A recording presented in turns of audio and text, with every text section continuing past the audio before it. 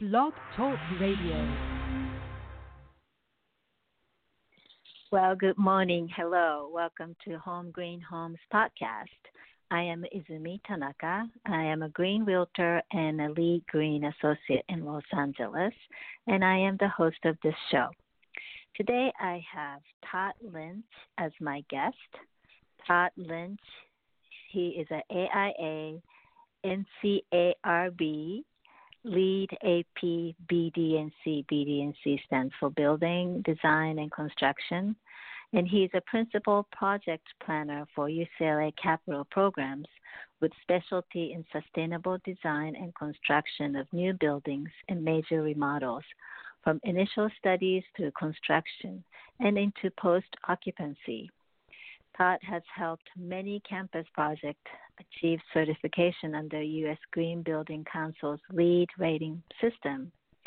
Well, Todd is actively involved in sustainable design and building at institutional levels in several professional capacities.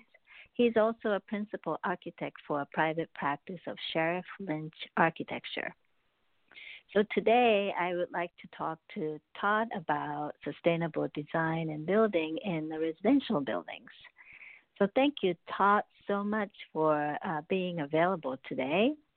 And I'm going to ask you, start with the first question. Can you please briefly explain what LEED AP means for architectural professionals? Sure. Well, hello. First of all, thank you for having me join the conversation, and I'm happy to be. And thank you. So yes, LEED AP. LEED is a program that has all sorts of acronyms and abbreviations. So just to explain a little bit more what that is.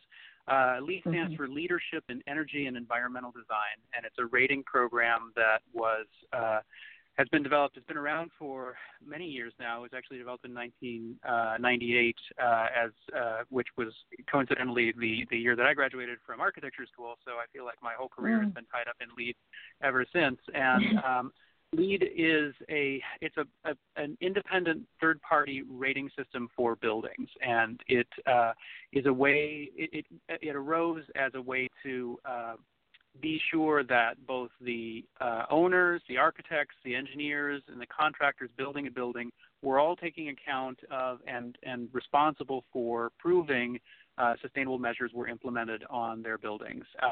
Back in the 80s and the early 90s, there was a lot of concern about environmentalism and being able to address issues of global warming and so on, but there was also a lot of varying information out there in the marketplace, and there wasn't a kind of a clear standard. People would say that they were sustainable, but some people would be doing a lot more than others. So that third-party standard is what LEED became, and it's a rating system with 110 possible points and different rankings that can be awarded for how many sustainable features a project is able to integrate effectively. So a LEED AP is an accredited professional. So that is as an individual who has studied the principles of the of sustainable design and understands how to integrate those onto a project. They also know the specifics of the LEED rating system and what is required for points, what kinds of documentation is required, what kinds of independent third-party standards are used, and then they have also had project experience. So all of those things go into a LEED AP's training. There's also another credential sometimes comes up called the LEED Green Associate, which is a sort of entry-level version of that for people who don't have a professional background or haven't had the same project experience up to that point. So in terms of your other question, what is the benefit of an architect with LEED AP credential or an engineer or a contractor for that matter? Those individuals will bring to the project a deep awareness of sustainability, of the features and components and considerations that go into making a building function well within its own climate, to tread lightly on the Earth's resources, both in terms of the plot of land where a building is designed and built, but then also in the way that it uses energy, in the way that it uses water. So it, it has plantings that sip water rather than gulp it, and it doesn't generate a lot of waste in the construction process. All of these kinds of things, and then LEED as a process. If you choose to go for the actual certification, that process involves the Green Building Council Certification Institute in Washington D.C., which reviews the various credit categories and basically affirms that the approaches that were implemented have been successfully done and comply. And so it's quite a seal of approval when a building earns a LEED rating of any sort. Silver is an accomplishment, gold is a great accomplishment, and platinum is a real achievement. So all of those things are great. Yeah. So before I moved on to the next question that I have prepared, I think I want to kind of point out that there's some confusion about the certification as opposed to accreditation. And the certification is for the building itself. Like the buildings that you design can be certified for the LEED rating. And then accreditation is those who are involved in the building of those buildings that, like you said, have the knowledge and experience and whatnot that could create a LEED certified building. Is that correct? Exactly right. Yes, and so there's sometimes confusion in those two categories. Yeah. Yeah, I often hear people say, "Oh, I have LEED certification," and I think one of the previous guests, Stuart Cooley, who teaches sustainable design at Santa Monica College, had always pointed out to me, okay, so people are accredited and buildings are certified. So it's something that to be aware of. And, there are so many other certification or rating systems these days for green buildings, but LEED is one of the most recognized, should I say, or rating systems in the industry. Yes, and one of the great things about LEED is it really brings together all of these different disciplines, and it's been very adaptable to many building types, and it's been adopted in many locations around the world. There are thousands of projects built and rating systems that are in places all over the world, South America, India, Asia, and in many places as well. Right. Yeah. Having acquired the Green Associate accreditation myself, and when I was studying it, I was very impressed by the comprehensiveness of what this whole LEED entails. So, thank you. So if a homeowner or property owner wants to design a new home or do a renovation, what would be a benefit of how can I encourage people to search for LEED AP architects, and what would be the benefit of hiring people like you? So, a few things. Obviously, those are the people who are best equipped to go through the process. In fact, there's even a point in the rating system that recognizes having a LEED accredited professional as part of the team. But it can be a very complicated process, and there can be something of a learning curve. And so having that expertise in the team early on is very, very important.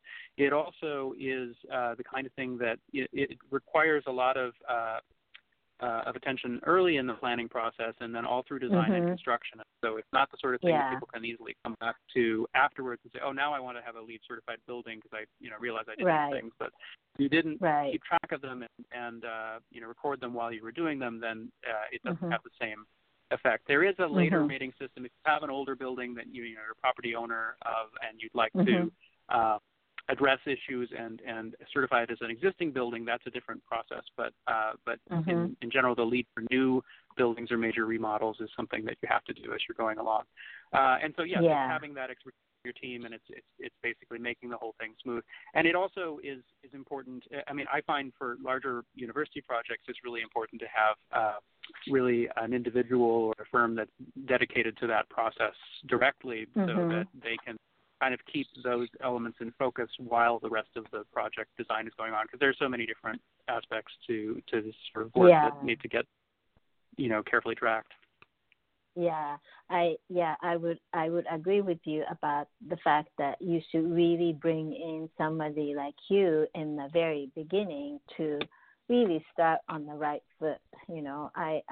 My last podcast guest, in fact, Beauty, she had her own home renovated and updated into a passive house, but she shared with me that she didn't know to look for an architect who knew the green building or, LEED AP, let alone.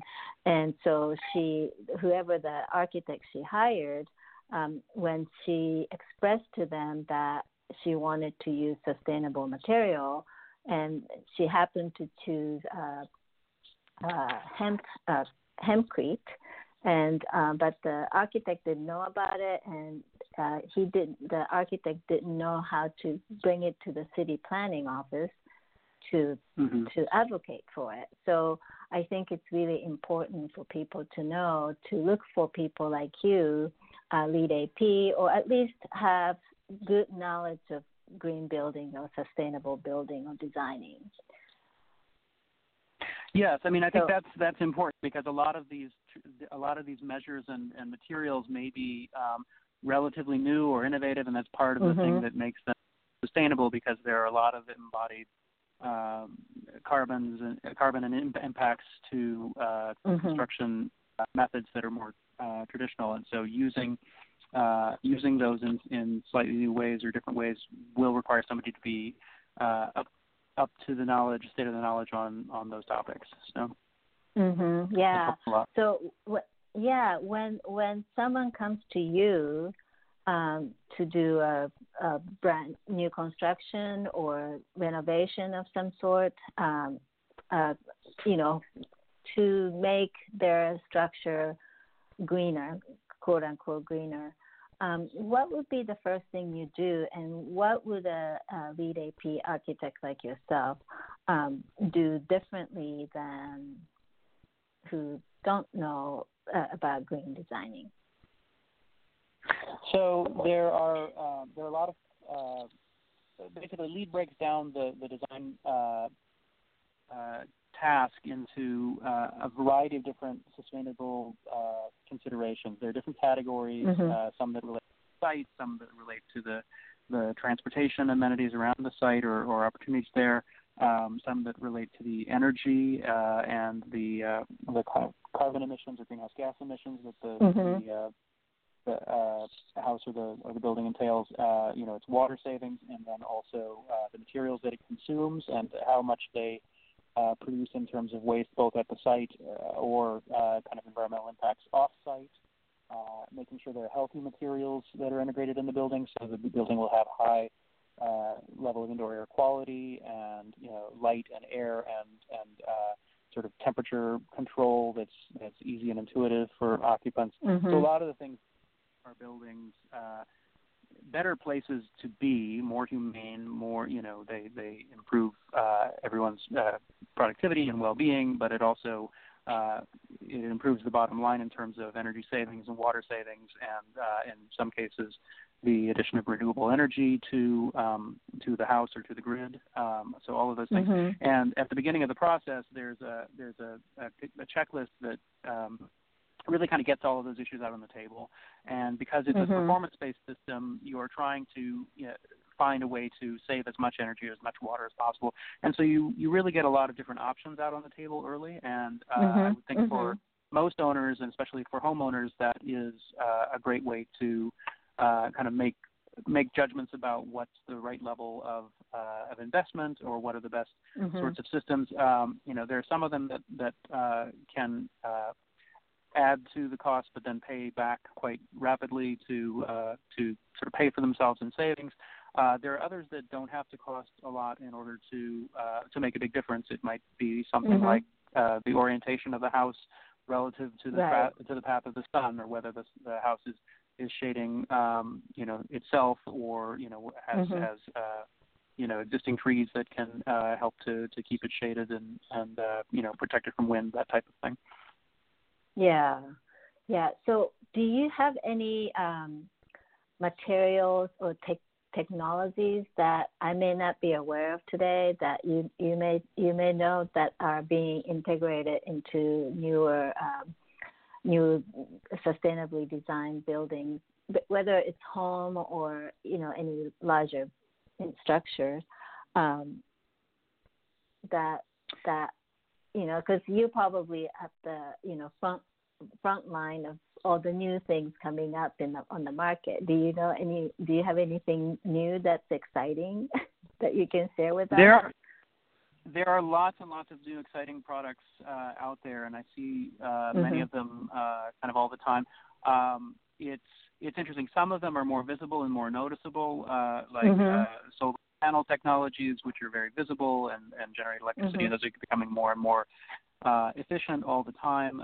They're also being integrated into materials that could be part of the envelope. There's a recent research breakthrough at UCLA where photovoltaic panels have been integrated into really very clear glass so that your windows could actually do some of the solar absorption and also block the sun, the sort of UV of the sun at once, and still preserve a view in daylight. All of these kinds of things that are really, really nice so that you can realize that benefit without having necessarily a different element that has to get kind of added on top of the building or something like that. But then there are also technologies that are pretty invisible but are still doing a lot of work. One of them, I believe it's called carbon cure concrete, or basically concrete that entrains, or also coatings that entrain carbon, and they have a chemical formulation that helps them to trap carbon out of the atmosphere, similar to how a plant might absorb carbon and help to reduce the overabundance that we have in our atmosphere today. And so that's a pretty great one, because concrete traditionally has been associated with other kinds of emissions in the the chemical process that generates it, and so being able to take that material, which is present in almost every building in terms of even if it's an all wood building, it has often has a foundation that's concrete or some kind of pad somewhere, and that's something it can help to reverse that impact in a direct way. But then, there are lots of great wood-based materials. There's a really exciting movement that's gaining ground worldwide, and I think that it's a matter of time before we have something like this in LA, would be mass timber construction, which is basically using timber, which is a renewable resource in the sense that, small trees can be grown back on a very regular and quick rate, as opposed to, sort of large old growth trees, which would have been associated with some other wood. But, it's possible now to take those smaller trees and be able to integrate them into larger structural members by, with the same sort of technology that would produce a big blue laminated beam. Well, now you can make structural panels that act like shear walls and heavy columns and so on that are even capable of making high rises or skyscrapers. There's a very tall building in Norway, and then I think it's a 7-story building in Seattle that's been approved with this technology. And so I do think that's the direction that's quite exciting. Is really a matter of time before we see more of that as well. Yeah. Well, you are certainly involved in, a lot of projects at much larger scales. And so I know that the technology is definitely advancing quite rapidly.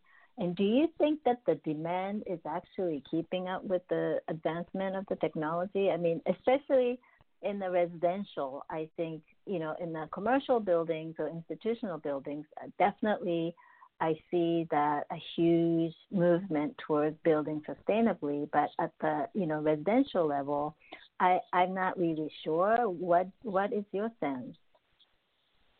I think it's always been a little uneven, for these projects to go. There has to be a commitment on the part of the owner and also the designers, builders, because really every piece of the team every person on the team needs to carry some part of this through, and that commitment is really important. California has very strong building codes. There's a building code called Cal Green, which has been around since 2011, and that has actually integrated a lot of the advances that LEED has successfully championed to kind of set some baseline standards that now really are kind of the new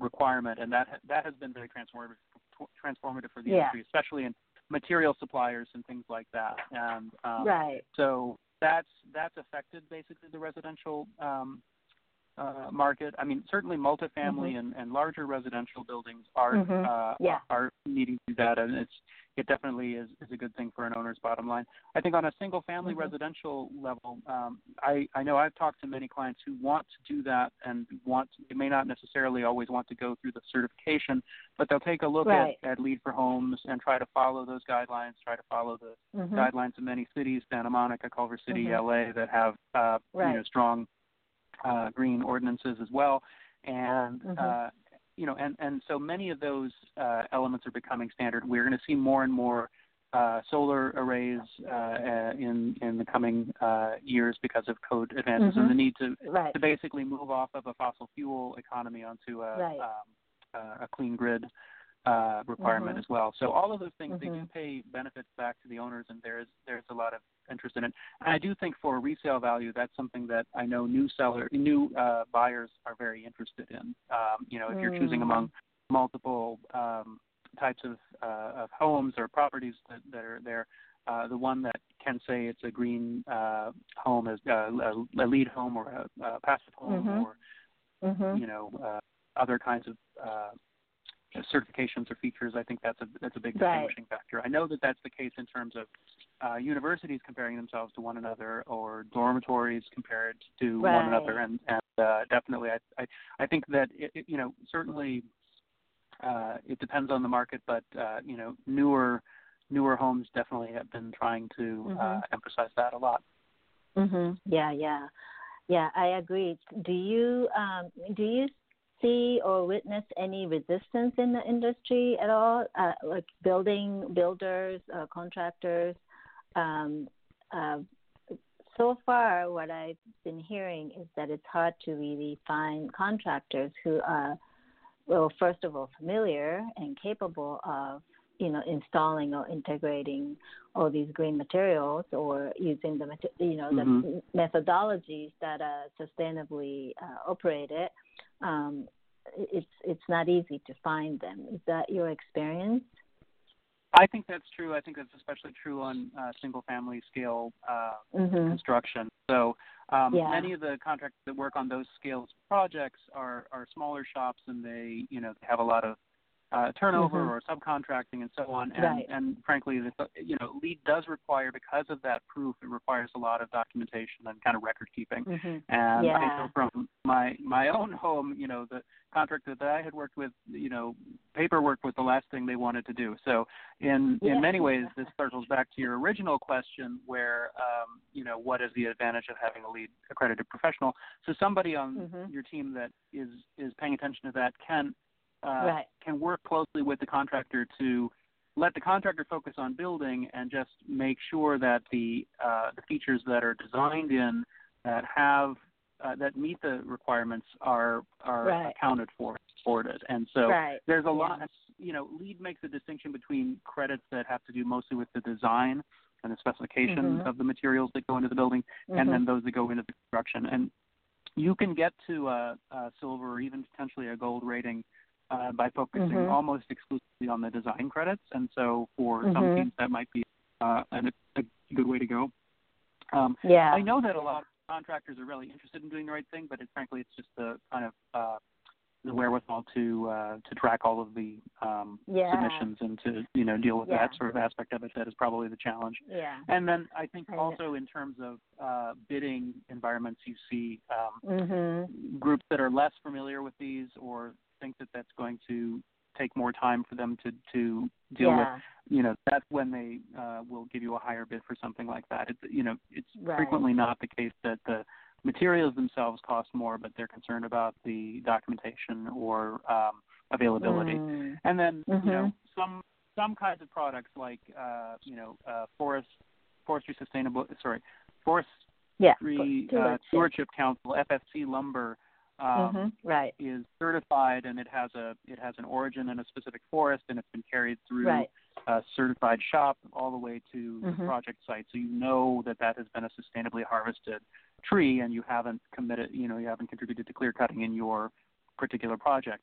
But there's a lot of tracking that has to come with that, and that costs some amount of money. So there is a premium on that lumber. It's not excessive, but it is present, and in construction, every dollar counts. So I think that most of the resistance is not about doing the right thing or resistance to sustainability so much as it's an economic and time argument. Is that concern? Right. So you almost answered my next big question of so does it have to be more expensive to build a green home?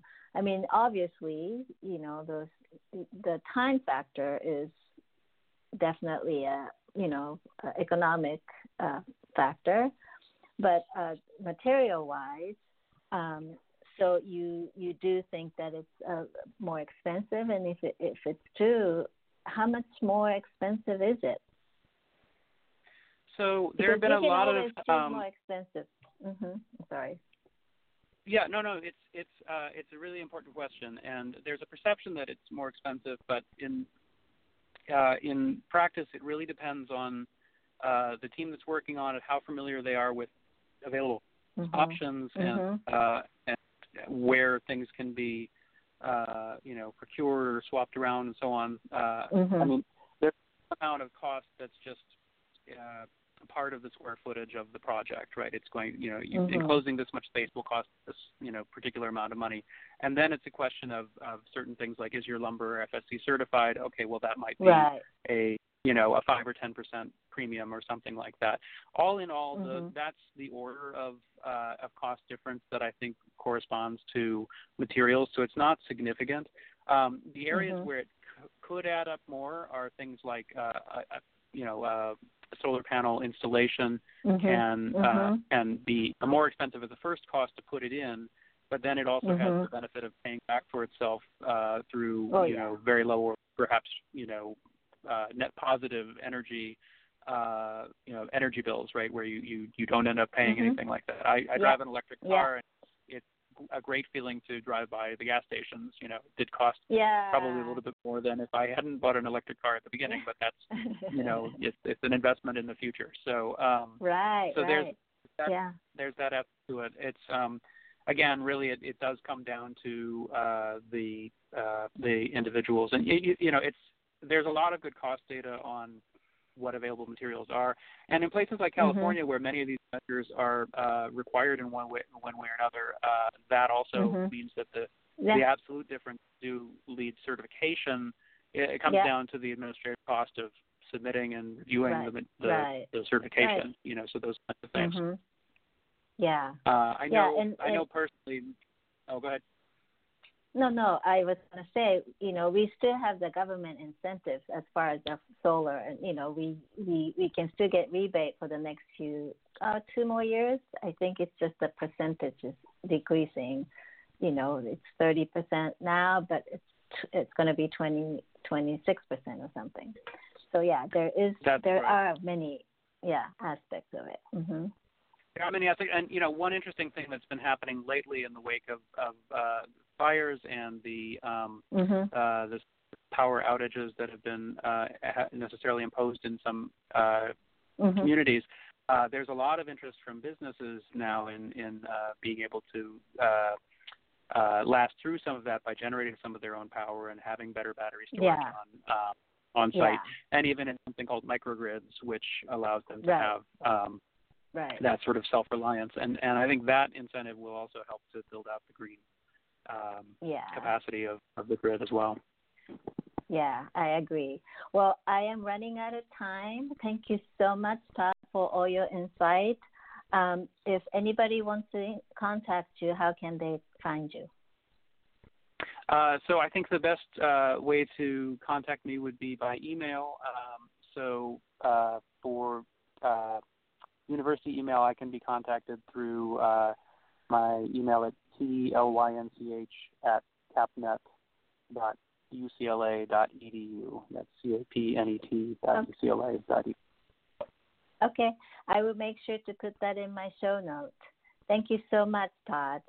Again, this is Home Green Home Podcast. I am Izumi Tanaka. I am a green realtor. And you can find me at homegreenhomes.com. Thank you so much for listening, and until next time. Goodbye. Thank you. Bye-bye. Thank you.